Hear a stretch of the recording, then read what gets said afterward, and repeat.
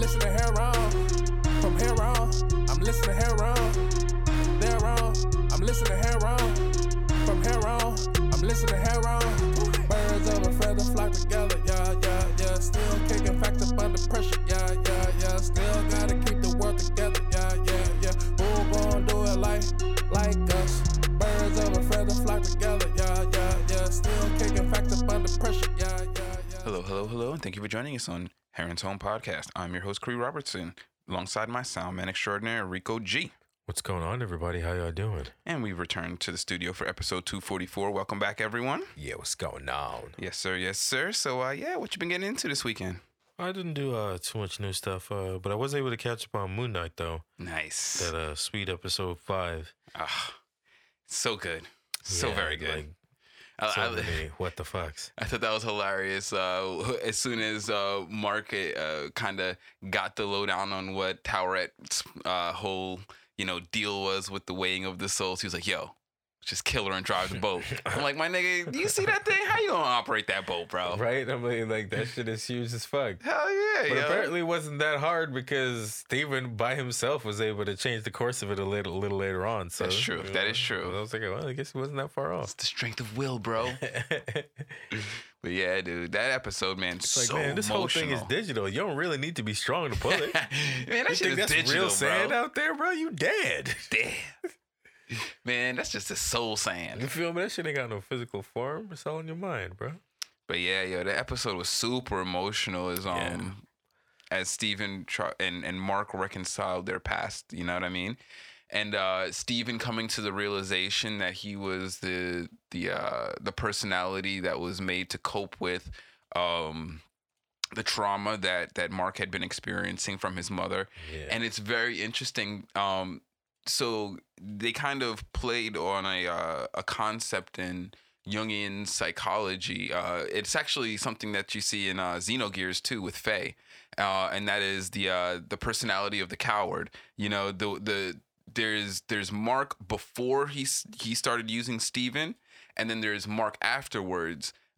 Because it represents Mark in two very different mental states. And Mark before is still a very immature, childish, scared. And you see that in Mark's, when Mark is in his mental projection state. Mm-hmm. But Mark, when he's manifest, is confident, strong, you know what I mean? And forward thinking, you know what I mean? And so you see all of that represented very well on camera. I think they did a great job.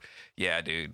I've been enjoying it pretty much through and through. Like, I can't find too many things. It's so funny because I was like, man, I saw so many parts of this episode that were interesting. And of course, the online discourse was, so he's Jewish. It's like, yeah, so what does that have to do with anything? You know what I mean? Like, it's cool to see the representation, and I'm happy that they did it. You know what I mean? But I don't think that it's something that we should be pointing out as some kind of groundbreaking piece of cinema. You know what I mean? Like, that's the least of the story elements that I thought was extremely compelling, to say the least, man.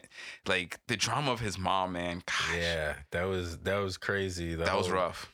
The loss of his brother and shit, and how that just kind of informed his life going forward. Oh my gosh, and his father, dude. Oh, that poor man. Yeah. Watching his family just break apart.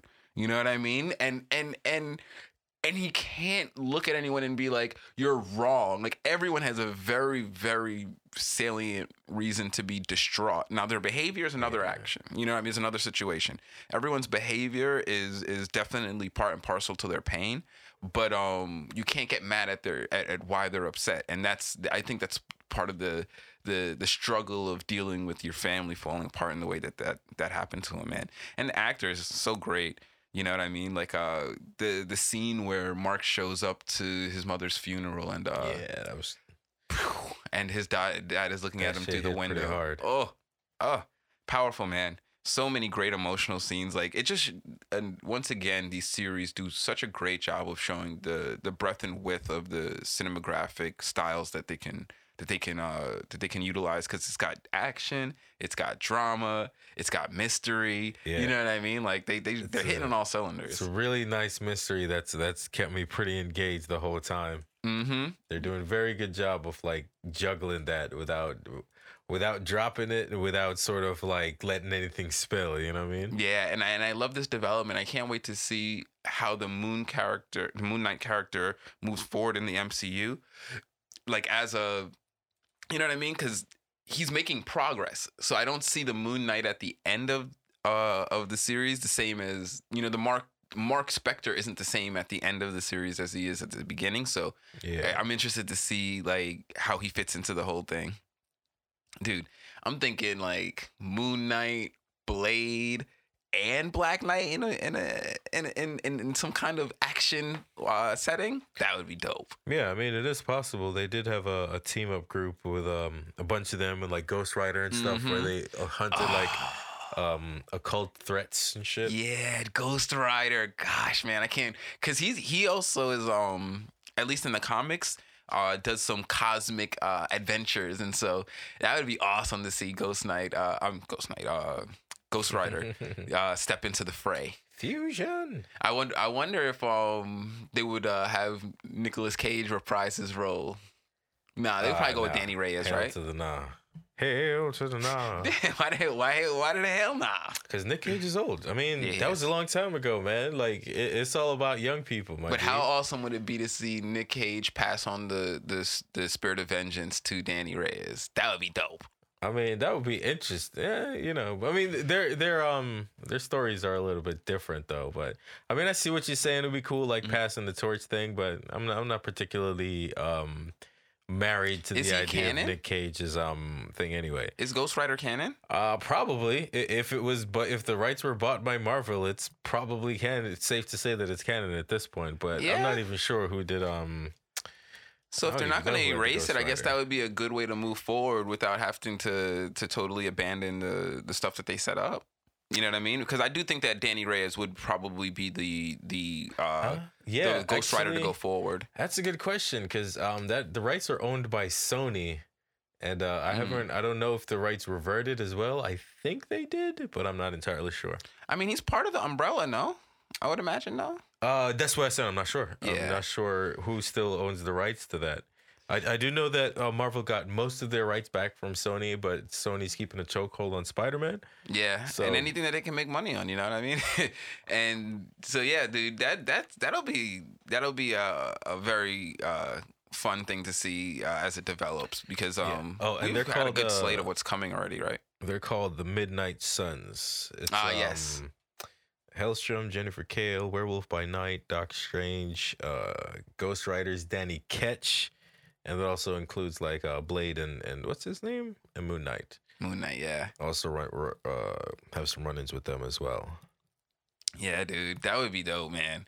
But oh my goodness, did you see the trailer for Doctor Strange? They released another trailer. I mean, they're be releasing trailers like every day. I bro. know, man. They're looking so. But so is it a new one though? Because it's usually the. I think it's just different compilation. Yeah, they're just cutting up of the scenes. same trailer from the Super Bowl. But you know, I've been watching that shit, and I'm super duper excited. Like, they ain't gotta convince me. Yeah. So I'm Moon here Knight's for shaping it. up for a dope finale, man. And I think it's gonna be a little bit longer than the episodes because this episode was almost an hour. No, yeah, episode 5. Yeah, they've been mostly around like 50 minutes. Okay, yeah. So it's been pretty nice. So yeah, Moon Knight's gonna wrap up. That's gonna be an exciting finale to catch. But yeah, this was just another good banger episode. Good plot development. But yeah, it really, you know, as it always is, the episode before the finale is the setup for the finale. Yep. But yeah, dude, I finally caught Spider-Man. Oh, nice. Yeah, No Way Home. Oh, Spider-Man. What'd you think? I enjoyed it a lot. I give it a solid 8. It was That dope, movie right? was really entertaining. It hit all of the major points that I want to see. It had good development in the characters.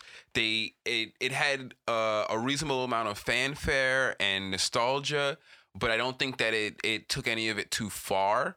There was a few spots that I was just kind of a little bit met on, like, you know, Ned's being magic for out of nowhere was just like, okay, whatever. We needed that. He needed something, and I mean, it filled a plot hole or a plot device that was needed. He in the comics, he is the original Hobgoblin. Who, Ned? Yeah. Oh, I didn't know that. That's who that Ned character is. They're just they're rearranging shit. Okay. Oh my goodness, is that a setup because he says I'll never become your enemy? Yeah, that's what He keeps on reiterating that. Like and Hobgoblin goes through an arc where Easter egg that they keep dropping there. Yeah, because that's Hobgoblin's arc is that he starts out as an enemy but becomes like an anti-hero kind of character where he takes a little bit more extreme methods than Peter usually does. You know what I mean? But yeah, dude, I really thought that it was well done, and it took all the best parts of those other franchises and brought them together, man. And they all absolutely. they worked with like a well-oiled machine, man. Oh, Tobey Maguire and Richard Garfield's his name, right? Andrew Garfield. Andrew Garfield's fucking performances were top notch. Yeah. I remember you mentioned it was really funny to watch when they were all using their web slingers and he shot it out of his wrist and he was like, whoa. So you just kind of make that? Does that come out anywhere else? Does it come out? Do you ever get blockages? I was like, damn, that's true though. Inquiring minds want to know. Oh man, that was great. I like how they worked in Jamie Foxx's character's rework because he had like a minor rework because he was like, I'm not doing that swagless character again. Not happening. That super goofy. I mean, he stopped being that goofy nerd halfway through the movie super quick. Yeah, once he got the blue head and shit. But it was nah. And he was a lot more stable. The character itself seemed a lot more like. He wasn't as kind of like single-mindedly driven. He kind of was like assessing the situation, seeing he was in a universe, but like, yo, I'm kind of rocking with this new energy though. Yeah, I mean, so I thought that was an interesting way I see my way to the top right now, which is exactly how Max Dillon is. The only difference is Max Dillon is usually a lot more like fucking chaotic. Like, yes, he's nowhere near as chill as Jamie Foxx usually. Yeah, no, definitely brought a new angle to that character. Man is usually yelling at Spider-Man for some reason. Man, Doc Ock. Oh, Alfred Molina, man. One of my favorite actors. Gosh, I loved it, man. And the way that the actor was able to change his the personality of the character when he was acting under the influence of the tentacles and when he was under his own free will. Oh man, like it was such a great like the difference in the performance was very stark and it was well done.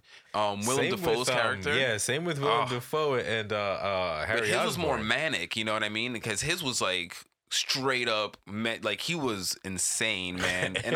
And gosh, dude. At the end, when he fucking stabbed Toby in his back, I was like, oh no. But that's Green Goblin, man. Yeah, right one facts. every single time. That is facts. Green Goblin, and you want to know why? It's because Green Goblin always has control of the body. He only relinquishes control to Harry when it's advantageous to him. And that's like one of the defining parts of Green Goblin's mania that makes him criminally insane. It's like, nah, the Green Goblin is the base personality at this point. You know what I mean? Like Harry is just a rider. Okay. You know what I mean? He's a dark character with a light rider instead of a light character with a dark passenger type of thing. You know what I mean? Fucked up with that serum, son. Bro. Should have never made that shit. Fucked your whole head up, Charles. Damn, bro. But gosh, I was highly impressed. Definitely my favorite Spider-Man movie by far. It's pretty sick. And I liked all of them, and I really liked the Andrew Garfield ones, you know. But this one right here, I think, brought it all to a head. Like so many amazing moments, man. Masterfully done. And to take, I really found it super impressive to take 3 strands of an IP that were not intended to come together and weave them together in a self-aware way that isn't, you know, hokey or campy, but is very entertaining and still allows you the nostalgia without feeling like you're overdoing it, you know, or rehashing. And on top of that, wrapping it up so nicely that you have that like you've not only separated him from the MCU, so that now you have the option of whether you want to, if the rights fall to Sony and they get to use him exclusively now, they can do that. If they manage to work out a deal, they can also do that. It was like they really did a good job of like tying up everything nice and neatly into a little nice little package. And so we can definitely say that while the actions belong to Doctor Strange, Peter Parker broke the universe. It's definitely his fault. Like, it's clearly his fault. He initiated the request, and then on top of that, interfered with the like completion of that request. Bruh. For no fucking, like, bro, well, not for no reason. Like, clearly it's not a revocable spell, and he was taking a huge step, but bruh, he said stop. Like, yeah. Also, like, think of all the people at once and then say them. Stop doing it like one by one. And even more so, like, do you not see this man under immense strain in front of you? Like, you're just sitting here whimsically focused on what's in your head. And Doctor Strange looks like he's got the literal weight of the universe in his hands. And this nigga's over here talking about, no, not Mary Jane and not anyone else. And then and then the last request where he's just like, and nobody who's ever, you fucking idiot.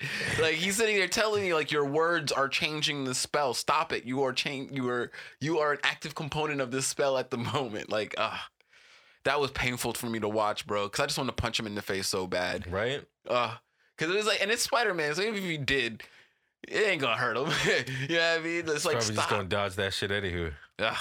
Oh my goodness, the uses of the spider sense was great. Yeah, I think you mean the Peter Tingle, sir. The Peter Tingle, yes. Oh, could they not say spider sense? Not yet. I don't believe so. No. Wow, I was wondering why they were saying that, but I thought it was just a comedic device. So I guess it's just a testament to how well they worked it in. It's starting like in the first movie, he didn't really have it.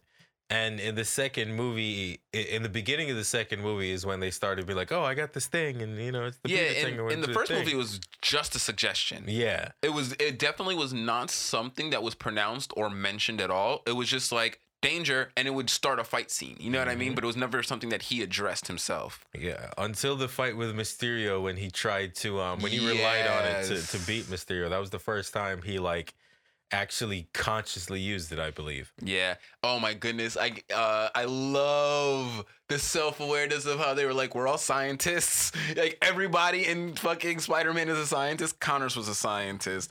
Electro was a scientist. Octavius was a scientist. Fucking Norman was a scientist. All three Peters were different types of scientists. Yeah. I was dying. I was like, yo, that's true. I never once noticed that. But it's because, I guess, as being, taking a professional track that had me surrounded by scientists frequently, it was just, it never dawned on me that that's like, yeah, dude, that's kind of weird.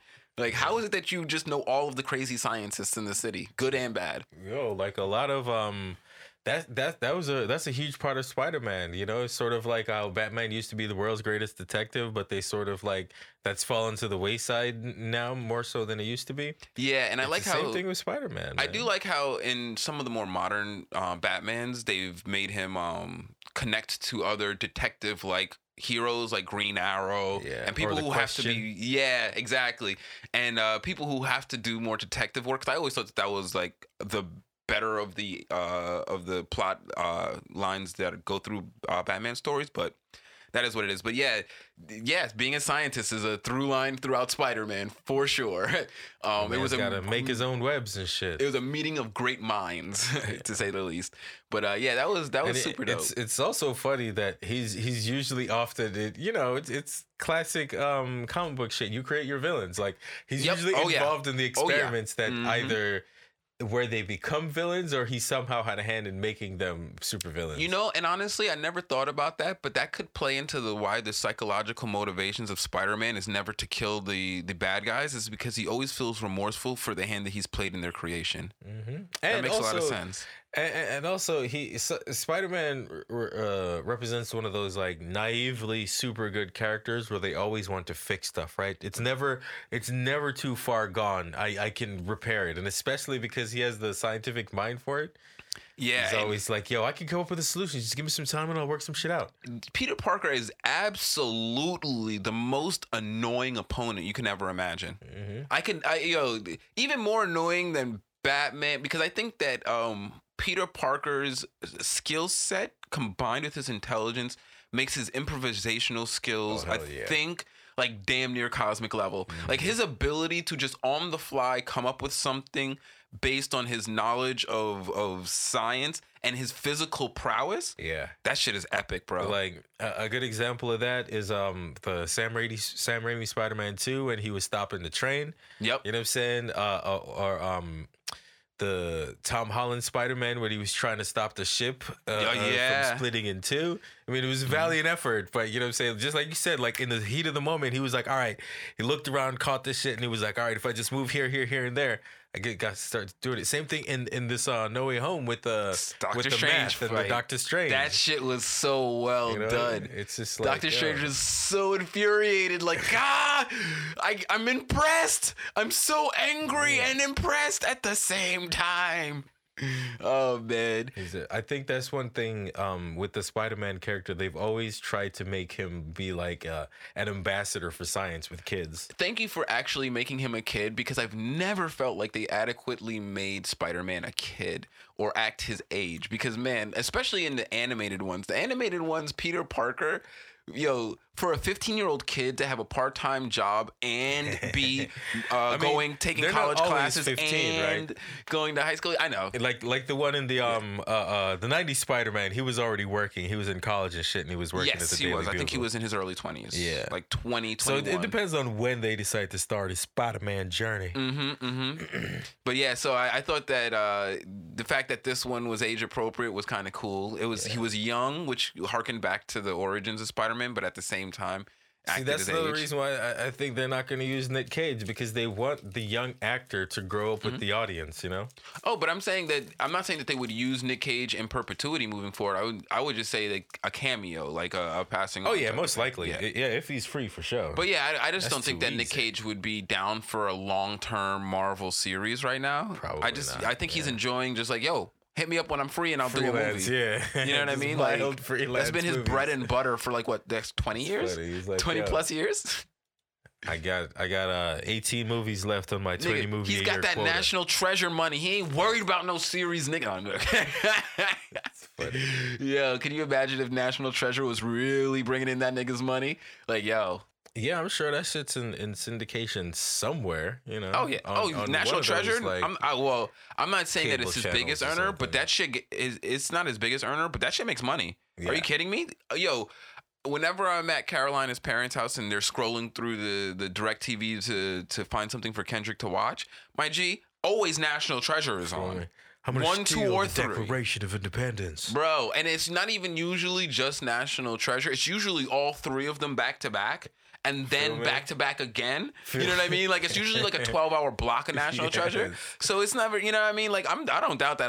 It was a little bit tongue in cheek because everything that has to do with Nicolas Cage movies is a little bit tongue in cheek. It's gotta be. You know what I mean? Which I also love that unironic portion of his professional career is that, he's completely self-aware of everything that people think and he does. That's part of the image. It's part of his job. His private life is his private life. He doesn't let it affect that. You know what I mean? He's out there buying dinosaur eggs, nigga. Grow up. And Nick Cage has a niche for show, man. Like he has an audience that fucks with that style of acting. Yeah, and a lot of directors that do as well. He's got a great internet audience. That it was like the kind of internet audience that came up like around Chuck Norris that will perpetuate your Yes. career no matter what you're doing, just out of pure Yeah. interest and the ability to monetize celebrity off of pure internet interest at times. And so yeah, he could always find something to do at any point in time. Which is a pretty great place to be in that kind of career. It is. When people know you, that's one of the benefits of having a brand. When the people know you and they fuck with that brand, it's very easy to be like, that's it right there. Do that. Yeah, do that again. But yeah, dude, fucking No Way Home, dude, got me Super dope. extra amped. Well, Super I dope. knew that I couldn't go into Multiverse of Madness without seeing it, because there would be very little context for a Why lot are of they what so was going mad on. at this dude? He Why are they seems so kinda chill. mad? Everything's fine. Look at this guy. It's not purple and breaking. No, I'm joking. But that shit was, at the very end when fucking Doctor Strange is trying to decide what spell is he gonna use to repair the universe. And even then, I gotta give it to him, no matter how bad Peter Parker fucked up, man, the kind of loyalty and forgiveness these people have for each other is amazing. Because that nigga wasn't gonna wipe him out, even knowing that could have repaired the universe. Yeah, you know what I mean. And I mean, he's a doctor. He took an oath. Yeah. He was also willing to wipe out all the homies, though. He was like, "Hey, listen." They don't count. They're fake. One, they're not even from my universe. B, them niggas dead already, bruh. They dead already. You interfered in their death. That's why I was so against Aunt May and Peter Parker's stance, honestly, and Zendaya and Ned and them, because that was a camp. They had a camp of niggas that was like, nah, we're gonna risk the multiverse for a couple of niggas that's already dead. Yeah, we're gonna fix them. No, you cannot fix all of the things. Listen. Spider-Man, none of those people died because Spider-Man went out to kill them. Those people died as a direct byproduct of the bad actions and choices that they made and took.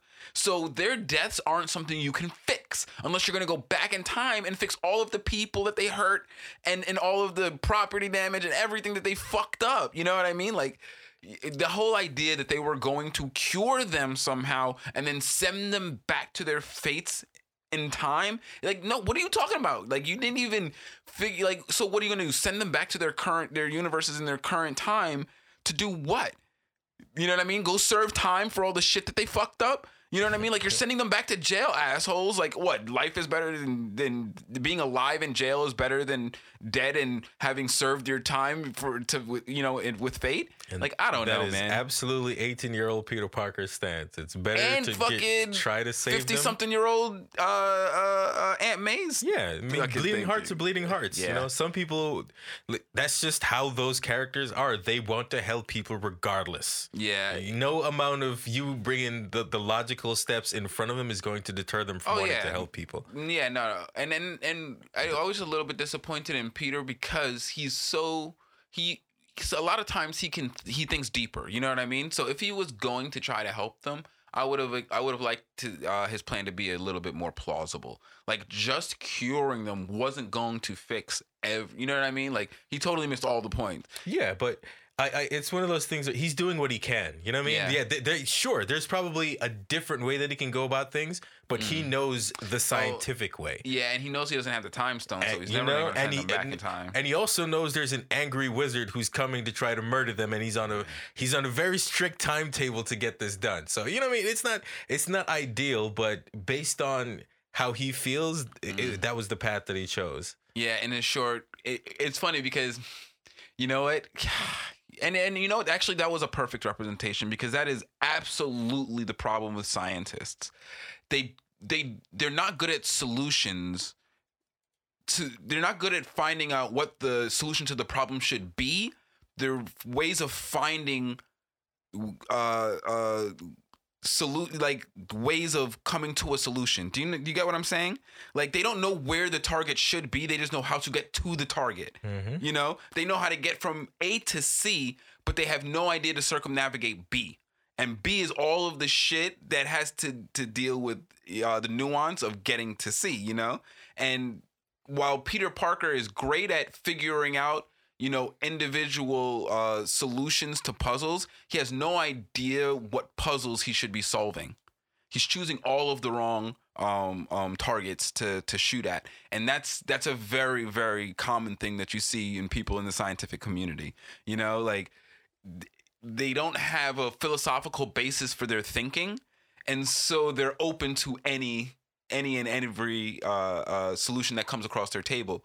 And that's where wisdom comes in, you know? That's a little bit of wisdom to the table with your intelligence, you know, being able to suss out, like, you know, this is the worthwhile, you know, battles to fight. Mm-hmm. And these are the battles that aren't worth risking the multiverse for, you know. But hey, you know, I'm sure he learned that lesson going forward. Moving forward, he won't make that mistake. Oh, it was heartbreaking at the end watching him. And, you know, I felt it's really awesome that Tom Holland and Zendaya's arcs in real life are the way they are, because I really felt like it lent to the performance. That performance at the end where, you know, he's debating whether he wants to reintroduce himself into her life, and just let it go. Let it go. She was probably drawing on a very salient memory of first meeting him, and he was probably drawing on a very salient feeling that he had with the anxiety of wanting to introduce himself. You know what I mean? Like they both had very real motivations with the person that they were directly standing in front of. Like, yeah, I felt it at least. I don't know. Maybe I was looking too much into the performances, but yeah, that was dope. I really like how they did a good job of the bait and switch. It was like, oh, I definitely won't forget you no matter what. Yeah. No, bitch, it's magic. This shit magic. Adorable. Oh, man. It's like, yeah, my will is stronger than universal healing magic. For sure. Yeah, you got it. Well, but I mean, that is how magic works. It's the dominant will type of thing. And so, I don't know. I doubt that she does have a will that's strong. But I mean, if it was going to happen, that's how you'd have to. She probably does, but it helps if you got a little power cosmic in there with, you know what I'm saying, to push it along. Or maybe, that could be part of the fantasy of the power of love that they're trying to mythologize in there. Because they throw all of that stuff in there. Still Disney. You know what I mean? No, it's not. It's Marvel. But, still same kind of dramatic effect that they're trying to drum up there. Yeah. But that was excellent. That was pretty funny. Yeah, I hope that they don't draw on that. I hope that's not an avenue that they're going to pick at. But we'll see. Yeah, definitely looking forward to Multiverse of Madness, man. Can't wait to see how Mordo starts coming at Doctor Strange. Cause I'm looking forward to the Illuminati. Man, Mordo been wanting to slap Doctor Strange, bro. He had that energy since day one. And all he had to see was that purple crack in the universe. He's like, nah, I'm getting that nigga now. You feel me? Yo. Now. Before somebody's he even set foot into a car with Taj, he was looking at him sideways like, yo, don't trust this new dude, bro. Yep.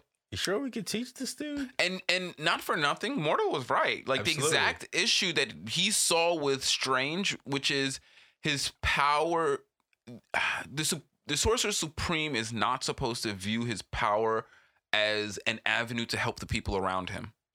And that's not to say be a dick. It's just that this is not a power that's supposed to be used for individuals' gain. Not even just the individual Sorcerer Supreme, but the individuals around them. It's like, yo, that shit is used for balancing the universe. Yeah, Stop exactly. using it to sweep your lawn, my nigga. What are you doing? It's very unlikely that there's an individual who needs the universe balanced in their favor. That's a very rare thing, you know what I mean? And so, yeah, that's exactly what Mordo was mad at him about in the beginning. He synced it in him. Somehow he saw the bitch in him. No, I'm sorry. That's fucked up. He was like, yo, this dude is too loose with the rules, bro. Like, I'm always following the rules. This new dude come in here, just does whatever he want, and everybody just fawn all over him like he's the coolest shit in town. Fuck that dude. Yep. And, so not for nothing, I want to see Wong's reaction, because Wong's going to be pissed. Like, bro, I told you not to do one thing. Don't break the universe while I'm gone. I come back, the multiverse is collapsing. Come on, bro. But I fixed it, though. I fixed it. Mm-hmm. See, fix it. I have a feeling it's going to be kind of like it's the break alone caused irreparable damage, and even though they've repaired the seam between there's going to be damage that's not going to be repaired by it, and that's what's going to... Like, if you drop an egg, sure, you in theory could pick up the pieces and put the eggshell back together, but... There's no way you're getting all the yolk back in, bro. Yeah, I kind of feel like it's when you see the humpback whale in the ocean and they come out of the water and they die, but they don't jump on the boat, but they splash next to the boat, and the waves fuck the boat up, and it was like, but I'm good, man. I went back under the water. The water's calm, but your boat is all fucked up from the waves that were created by that violent action. Yeah, that's what I'm imagining. That's the analogy I would use for the kind of damage that Doctor Strange caused to the multiverse. But yeah, I also did manage to catch Ozarks, the series finale this weekend, and boy, was that amazing. Wrap it up.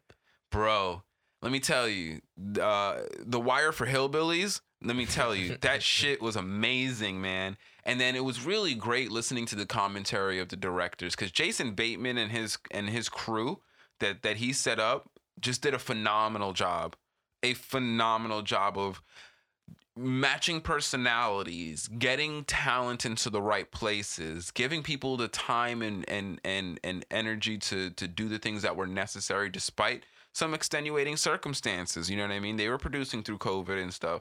And so yeah, dude, just an amazing show. Highly recommend. Highly recommend. It's a slow first 5 episodes, but it's a four season series. So give it the time. Most things that are worth it in the end start a little bit slower and if you look at it as it's paced not over one season but over an entire series, it's paced fine. It's paced a little bit rough if you're watching just one season. You know what I mean? Or if you're only looking at it in the context of one season. So just know that when you're getting into it. But boy, I gotta say, man, Jason Bateman just, in terms of the writing, the storylines, the character development, all of it, you could tell where his inspirations came from in terms of storyline, but they were all handled really well. Gosh, the supporting cast, Ruthie Langmore's character, Laura Linney's character, gosh, does that woman have such a dynamic roller coaster ride of an arc, man. And it's interesting how the directors describe them. So the Byrde family is a rich, or not rich, but upper middle class white family that moves to a lake on the Ozarks, or a town on the Ozarks Lake, I believe. I think the Ozarks is the name of the lakes. And it's in Missouri. And yeah, it's just about their climb to political power despite the husband's illicit dealings with money laundering for the Mexican drug cartel. And gosh, man, just the underlying stories of mental illness and love and family dynamics, and it's interesting because the family name is the Byrdes, and one of the showrunners describes them as an invasive species because they move into this place that they are not from. They're from Chicago. And they take over the economy because it's a very small town with maybe 4 or 5 major businesses. And this is somebody who has, experience in international corporate finance. And so for him to take over these little businesses was very easy. And so they take over the economics, much to the duress of the town, as you can imagine, because these are people's livelihoods. And, in a small town like this, people's, legacies are tied up in some of these. Like, if someone who owns a small motel passes that around down to their kids, and that means something in a town where, there are no jobs and you are an employer, you know what I mean? And so, yeah, their description of them as an invasive species, and the displacement of the indigenous species, the families that typically did work there and lived there and started their families there, mainly the Langmores, which all of them are dead by the end of the series. And so it just shows like the analogy of how an invasive species can come in and destroy indigenous species just through the natural acts of what they do to progress themselves, not even through any direct animosity towards them. Like, the Byrdes never hated the Langmores. The Langmores were just people who existed in their purview, and unfortunately the Byrdes' rise to political power would use them as sacrifices. And watching that develop over those 4 seasons was crazy, man. Because it's definitely not what you expect. Because you're watching all of this heavy drama go on. You know what I mean? The Snells is another family that were indigenous that are all wiped out as well. There was a family started by a preacher. They're all dead, and the son is, except for the son, and he's in foster care. He'll never have any tie to the legacy of his family again. He's in this system, the Missouri state system, so he'll probably be sent to some place that's more populated. And it's just how toxic it could be, how destructive it could be. And I thought that was such a great analogy and metaphor to set up by naming them the birds and their actions there. But yeah, man. So much, man. The whole arc of the development of the Mexican drug cartel was next level. Moreover, at the end, they made a really powerful statement where there's a PI who's been trying to nab them because he knows that they're involved in some bullshit, and he has OCD and he's an addict, and so he's stuck. He's got a brain worm. He's got a brain worm that he can't get rid of. And it's their personal malfeasance that they've been committing all throughout this town and all of the people that they've hurt. And in the end, he goes, you don't get to be the Kennedys. You don't get to be the Kochs. And they look at him and they say, why not? And then the sun comes up and blasts them. And I'm just like, that's what they go out on, bro. And it's like, I think that's a powerful statement about how power is made in this country. Yeah. It's a great statement about how power is made in this country. You know? That's America in a nutshell. You get what you're willing to take. Yep. Every time. Every time. And then the sad part is that this country, the culture of this country is such that the people who are getting taken from will be like, yeah, I guess you got it. So possession's 9/10 of the law. So I guess since you got it, you deserve it. It's like, no, they fucking stole it. You know what I mean? And no, we're not going to validate the ill-gotten gains of people who sacrifice humans for that. You know, we shouldn't. But anyway, I think that was a great statement to make. You know what I mean? It's a little bit of a mirror to put up in front of this country, you know, because you can find reminiscent stories all throughout our political system, you know? And so, yeah, dude, Ozarks. I just spoiled the shit out of it. Watch it. It's still worth the watch because even there's so much going on in it. I couldn't even go through every storyline. Between the owner of the Blue Cat and her amazing relationship with the young man who has Down syndrome, who is trying to just live in this small town because this small town is the only environment that, because of his developmental challenges, he can thrive in, or he believes he can thrive in at least. And so how he gets wrapped up in all of this, and he doesn't have a heartbreaking ending, but it's not a happy ending. And so, I found at the end of this series, I was sitting there and, more so than usually, postulating like what's going to happen next. Even though I know nothing's going to happen next. It's a fictional environment, and they said they're done with the series. So, I was so invested in these people's lives that I was still, the brain gnomes were taking laps around the lawn, But yeah, dude, Ozark's definitely worth a watch. But yeah, let's go ahead and hit up some of these topics as we're running a little bit long. I saw this one come across in the gaming sphere that I think is going to be interesting to see how it's resolved. And that is there's a little bit of a copyright dispute going on between I wouldn't say a prominent YouTuber, but a pretty popular YouTuber and patent trolls trying to file IP claims based on fan theories developed on Reddit. And while, yes, it sounds ridiculous, obviously, unfortunately, due to the way that YouTube's copyright claims is set up, that anyone's claim who can fill out the form correctly gets validated. Doesn't matter if the claim is true, doesn't matter if it has evidence, doesn't matter if it's valid. Anyone who can fill out the form will have their claim validated, which means that the strike is going to go through against whoever they're claiming it against.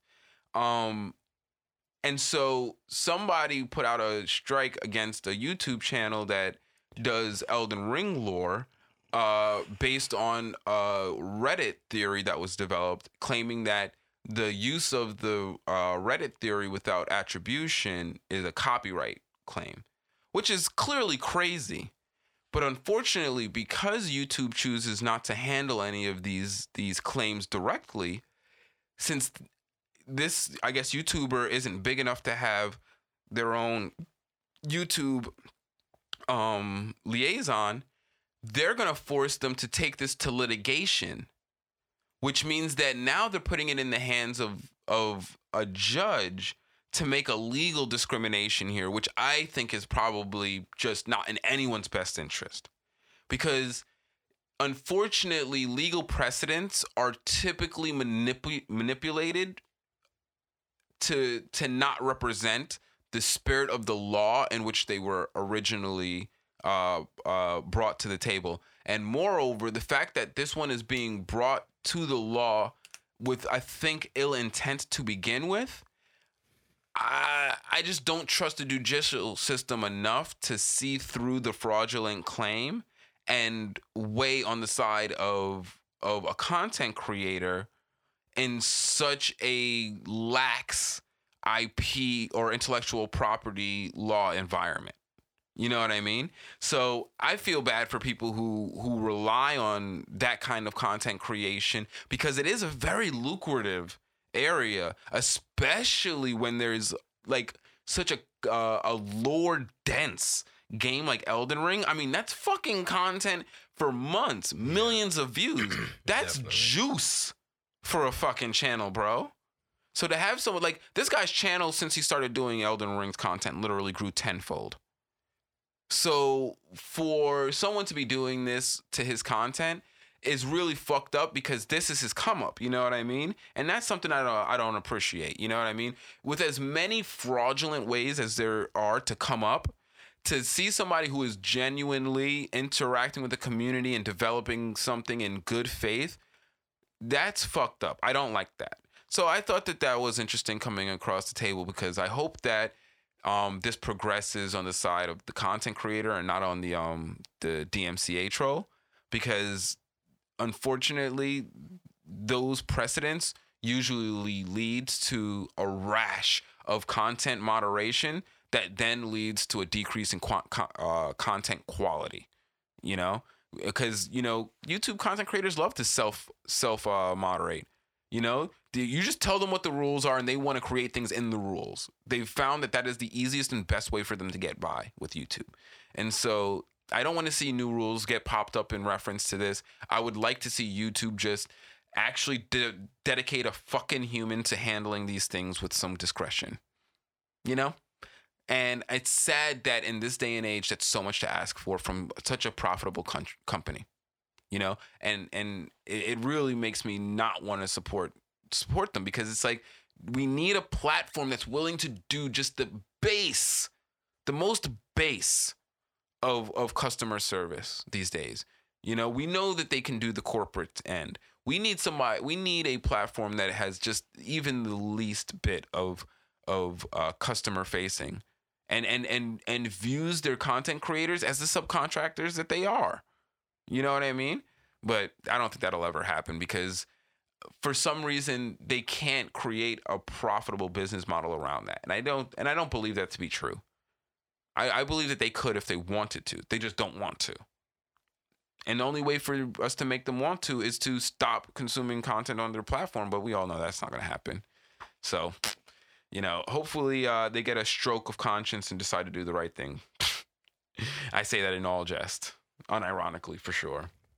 But yeah, moving on from that, dude, this shit I thought was real interesting. So Sony's online service is in further news because of the terrible debacle of how they handled the launch. So they wanted to incite people to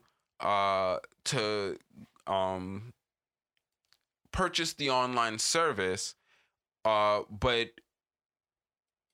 not to cancel their current service in lieu of the upcoming services that were going to be offered. So what they did is they said that your services will migrate over. So instead of just saying, no, it's going to be an end of one service and the beginning of a brand new service, they decided we'll provide some form of account migration service to provide them credit to the new service. Seems great, right? Well, because of a gift card offer that they had online, people were able to purchase gift cards now to buy time for now to get a overall discounted rate on an extended period of the new service. You know, it's a typical thing that you would see with gift cards. It's not like a scheme that is like never been seen by marketing before, but evidently somehow Sony overlooked this. So when they realized, I guess, how much they were losing, despite how much sales they had generated because of people purchasing the gift cards to obtain this discounted service over time, they just turned off gift card validation services for a product that they already sold on a product that has an expiration date. So now they're pretty much false advertising. And Sony is taking the route of saying, well, how about we just see how many people are negatively affected and how much the legal ramifications would be before we just give people their money back, which I find to be the height of scumminess. The height of scumminess, you know, and that is the kind of business practices that I will stop doing business with someone for. You know, I don't think that is a business practice that might fly in Japan. I don't know. Japanese people are willing to take a lot of shit from their corporations, as is the average American. But this is a level of anti-consumer behavior that I think, for me personally, is going to be a deal breaker, because you cannot tell me that I can't have confidence that if I purchase a digital product from you in an ever-increasing and digital environment, that I have the ability to redeem that at my leisure. If I don't have that comfort, then I just won't purchase your shit, bro. Like, that shit is wild to me. And the fact that people at all are willing to go and patronize them in the future, knowing, or at least purchase digital items, knowing that Sony is so willing to just revoke your item without any due compensation back to you, man, that right there, I don't want to do business with a company like that. That shit ain't cool, you know. And I think that the anti-consumer practices like that are going to get them some major regulatory fines, because I'm pretty sure that the Consumer Finance Bureau is going to have something to say about that, because they're in charge of the transactions of that go between corporations and individuals, and you cannot do that. That is expressly against the transactional policy of the Consumer Finance Bureau. That's for sure. But we'll see what happens with that, man. I hope they get hit with a couple milli, because I know that they're probably making money off of refusing those refunds, and that's why they're doing it. But sometimes you got to take the fucking L. And I don't understand why these large corporations feel like it's so incumbent on them never to take the L. Like, your marketing team fucked up. And as a big corporation, you are the most capable of absorbing that hit. You know, why are you going to try to pass that on to the individuals who are just buying your product? You know what I mean? They're not buying their products because they hate you.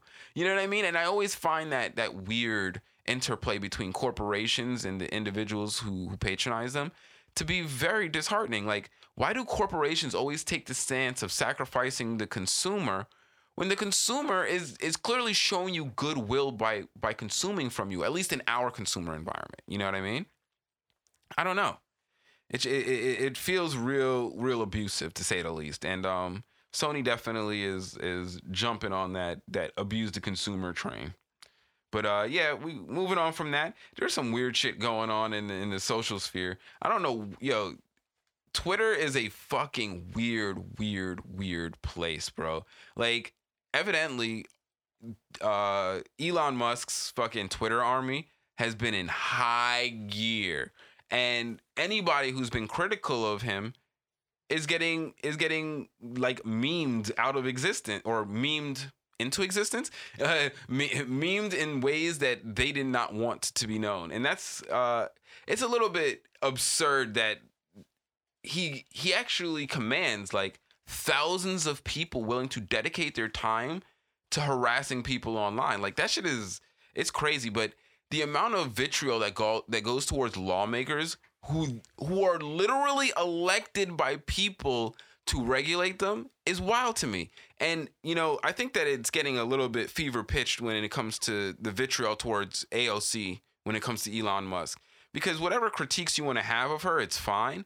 But the constant harassment about the fact that her attempting to regulate Elon Musk is somehow her being in love with Elon Musk, and then the absurd level of memes that come after that, because it's like, it's all fun and games when you're doing it like a playground thing, like you really just love him, don't you?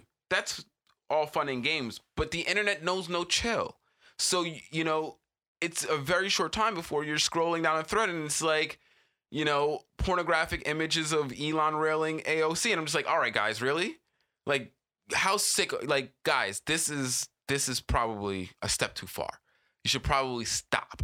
You know, like, I just don't understand why people are so okay with the rampant mental illness that's displayed on Twitter. And why people don't see that people like Elon Musk who fight to defend it as a space for that kind of interaction, it's probably just not good. It's just not good. Because as I've iterated many, many, many, many times, Twitter is not a public space, you know? And so for whatever free speech aspirations people have for it, it's not a place of free speech, and nor does free speech mean that I get to circulate pornographic images with your likeness on them.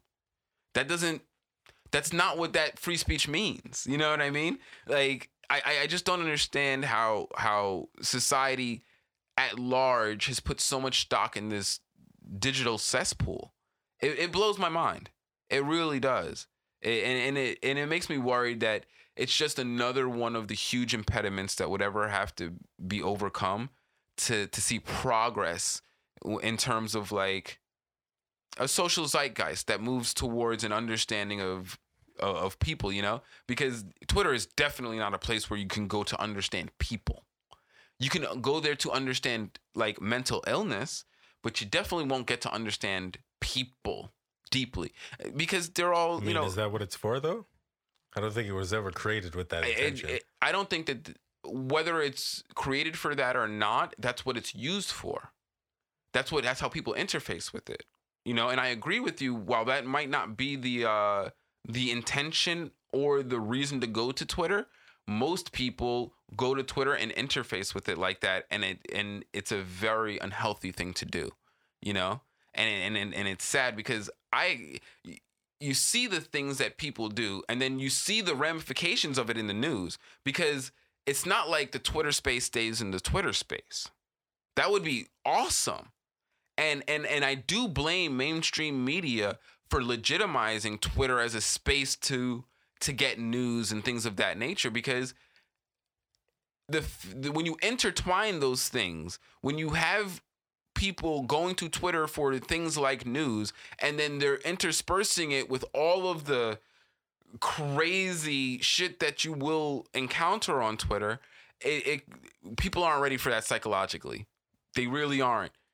And you could tell, because people will more frequently reference fictitious things of why they're the misanthropic ideas they have about people. They'll reference Criminal Minds, or they'll reference shit on Twitter as to like the insanity of humans, and it's like, no, those aren't real. You know, those are all fictions. You know, and so that's what I mean by people don't interface with them as just like the places of random images that they're meant to be. They interface with them as in, these are genuine social environments. And when I type to the other person on the other side, no matter how many times I tell myself it's fake, I'm typing to a person. So I'm typing to them through the same modality that I would with somebody who's, who am I attempting to interface with in a more salient manner. And, we haven't done as a society a good job of bridging that and having healthy ways of going about our social settings without letting that digital space bleed in. And so, yeah, we have a very unhealthy place when it comes to the digital environment, and having people defend other people's rights to harass people, I don't think is the best way of utilizing Twitter as a platform. Whether, whatever the original purpose of Twitter is, I can't say what that is, I don't think that it's best served as by letting people unmitigatedly harass other people, unless I am just completely mistaken and the point of Twitter is to be a harassment engine. At that point, I'll take the L and realize that I was just looking at it from an unnuanced perspective. But anything short of it designed to actively be a harassment engine, I don't see how allowing people to do that and encouraging people to do that is somehow going to enrich that space. Does that sound crazy? No, I mean, you're pretty accurate, but Twitter's a tool used to make money. Yeah, you feel me? That's all it's ever gonna be. It's a tool to make money. Definitely a lot of money in harassing people. Ain't nobody interested in using Twitter to enrich mankind or make the world better. They using that shit to get. But see, that's money. what Elon fucking says to people, and dummies believe that shit. You know what I mean? Like, I know he's lying when he says it, but God, the amount of people who believe him. What are you gonna do, man? Like, because that's literally what he says. Like, in his filing, he said it's saying he's saving free speech by doing this. It's a good to humanity. Like, that's the rhetoric he's pushing, literally. I mean, when I interface with it like that, he wouldn't say it if people weren't gonna believe him. Yeah, I don't think he would either. If he didn't think that people were going to buy into the shit that he said, he wouldn't be putting that forward. Like, unfortunately, people are easy to lead astray because there's way too much to learn and keep abreast with in today's day and age. It moves kind of quick. Yeah, and and I think that's a real fucked up byproduct of how our society demands 40 hours of your week. You know what I mean? Like, I think due to how productive humans are these days, the fact that we still demand 40 hours of a human's week, it's stunting humans and their ability to discover themselves. You know what I mean? We're dedicating way too much of ourselves to a place that is not dedicated to our enrichment. And by so design. Yeah, it's not an accident. But the goal has to be just the wholesale impediment of humankind, because it's profitable. Creative humans en masse is profitable. That's where the harvestable material comes from. You know what I mean? So the fact that that corporations don't see that, humans will infinitely dedicate ourselves to things that we think are in our best interest. So since they have that, they don't have to take all of that extra time. They make more money if they give that time to us and allow us to consume, because they've created that society. But by keeping us away and not give, like, they've created a system where they make less money. So it's got to be just a desire to stifle humankind. Like, it can't really be. It's because I want all the money. Because if you were greedy, you would put people in the public and give them money to spend with you. Yeah, but the point is to make money, but the point is by no means to enrich the lives of other people. The point is to also maintain the tight circle of people who have the money and opportunities. If you enrich everyone, like you're saying, then it gives opportunities to people who you don't want to have those opportunities. But that's what I'm saying, is they own the opportunities. Those opportunities that we have, and this is the thing that I've learned from American people, society. You give them the power to get get those opportunities back. But this is the beauty of American society, is that most people aspire to be part of the oppressive structure. That's what I'm saying, is like we've created a society where normally I would say you're right, but in American society, they've tricked most of the people to aspire to the oppressive structure. So by empowering more people, they're just going to empower people to aspire to they own the opportunity though. They are the gatekeepers, and they are better gatekeepers than anyone I've ever seen. And so they aren't going to let anyone in. So they don't have to worry about anyone infiltrating their shit. They have all the power. They won the game. Yeah, but just because you've won doesn't mean you can stop being vigilant. You feel me? No, don't stop being vigilant. I understand that. Just because they've won doesn't mean that they're going to now stop doing the things that they've done that got them in the place they currently are. So that's why I wouldn't expect them to. Well, I think it's because they genuinely want to enshrine and encapsulate the society, the state of humanity as it is right now, because they are, because of the hierarchical system and the material nature of the world we live in, there's no way for me to topple Mitch McConnell. There just fundamentally is no way. There's no structural way, period. Like if it's something I wanted to do, I would go crazy trying to do it. It's fundamental. You see what I'm saying? They own that. And the same thing for 99.9% of the people in this country. But yet, the things that make them money, the innovation, the technology, typically comes from harvesting it through the institutions of schools, military, any of the institutions, surveillance from the public. You see what I'm saying? Or just corporate domination, IP law. You know what I mean? Like, we are infinitely harvestable. They are, by encapsulating society in its current state and not empowering the people to just be better sheep, they're only hurting themselves. But I still can only believe, come though, from a, by empowering your sheep to be better sheep, you still run the risk of them taking your power away, which is something I do believe that they will never. I just don't think that that's possible. I don't think that it's ever possible for the sheep to beat the shepherd, because the sheep fundamentally are herbivores. I mean, whether or not you believe they're that, not going to. They believe it's never that, happened. You've never seen the sheep overtake the sheep. Whether or not shepherd. it's logical, it doesn't matter. It still means that they want to protect their interests, and they're not willing to take any opportunities. They have the iron suit. They got the Iron Dome. Okay, over the world. You want them to just stop that? You want them to just stop after that? It's like, no, I'm not saying stop. I'm saying why you're scorching the grass.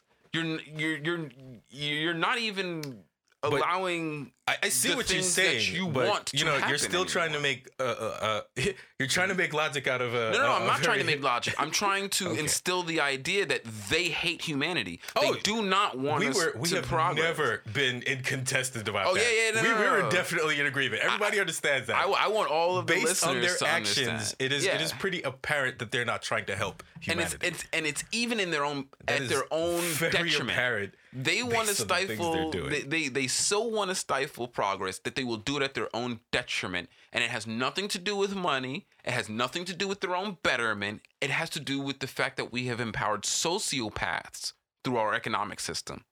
We have empowered sociopaths. We know that Bill Gates has a social disorder. It's called Asperger's. I'm not disparaging him. He has a mental illness. But yet, when we want to see improvements in things that are for the social good, like healthcare, we're putting it into the hands of someone who is mentally impaired in his ability to understand social good. This is the problem of our society. And this is not to disparage the mentally ill. It's to say, hey, don't do dumb shit that obviously isn't going to make sense. You cannot put people in power who do not understand the fundamental nature of the people that they're governing, because then you'll get what we have now. That's how we got where we are now. You know what I mean? And that's why I go through all of that rigmarole to solidify that idea in people's heads, is because I if we don't internalize that, we're never gonna to make a conscious move to organize at least ourselves as an individual better, because that's the only way we're going to get an overall change, is if people on the individual level decide to change. It's not an individual problem, nor are you the cause of the problem, but that doesn't mean that the remedy to the problem can't start with an individual change. And so, yeah, I hope that whole discourse, the takeaway from it is that, let's go ahead and empower each of us to be better people than we've been empowering to take control of our lives, because when I say they, I think that the ruling ideology of the power structure in our governance, meaning everyone in politics for the most part, has an ideology of trying to preserve a state of humankind. But humankind is in a state of progress, which makes it oppositional. And that's not to say to hate your government, but that's to say that we need to start changing the government to not enshrine a state of humanity that is from the past, but is better equipped to help us get to a progressive state of humanity for the future. Because the way that we were doing things is destroying the planet that we're living on, and that's just a bad fucking idea. The way that we were doing things is leading to conflicts where people have weapons that can blow up the fucking world. That's not a good idea. So yeah, I really hope that all of that is salient in people's minds, because it really does start with just live your life better, and people will be inspired to live their lives better, And if we can get a couple thousand people living their lives better, it's a wildfire. Just organizing themselves better, mobilizing themselves in the places where they can to create progressive leadership structures that are designed to change with the change in people. Whether it's on a corporate level, the federal level, a municipal level, all of our structures need to be designed to change with how people change, not enshrine ways in the past that we have now proven to be inadequate. Alrighty, guys, I hope you enjoyed the rant. If you did enjoy the show, you can subscribe to us on Anchor.fm or on Patreon.com. You could also find us on the social media on Twitter at Curry_T or at Home Heron. You could also find me on Instagram at Heron's Home Podcast. And you can find me on Instagram at RicoGVO. And always remember, guys, time's only wasted if you choose to waste it. So learn from your mistakes. It's the only thing you ever truly will learn from. Thanks again for joining us, and have a great one, guys. Peace out. Take it easy.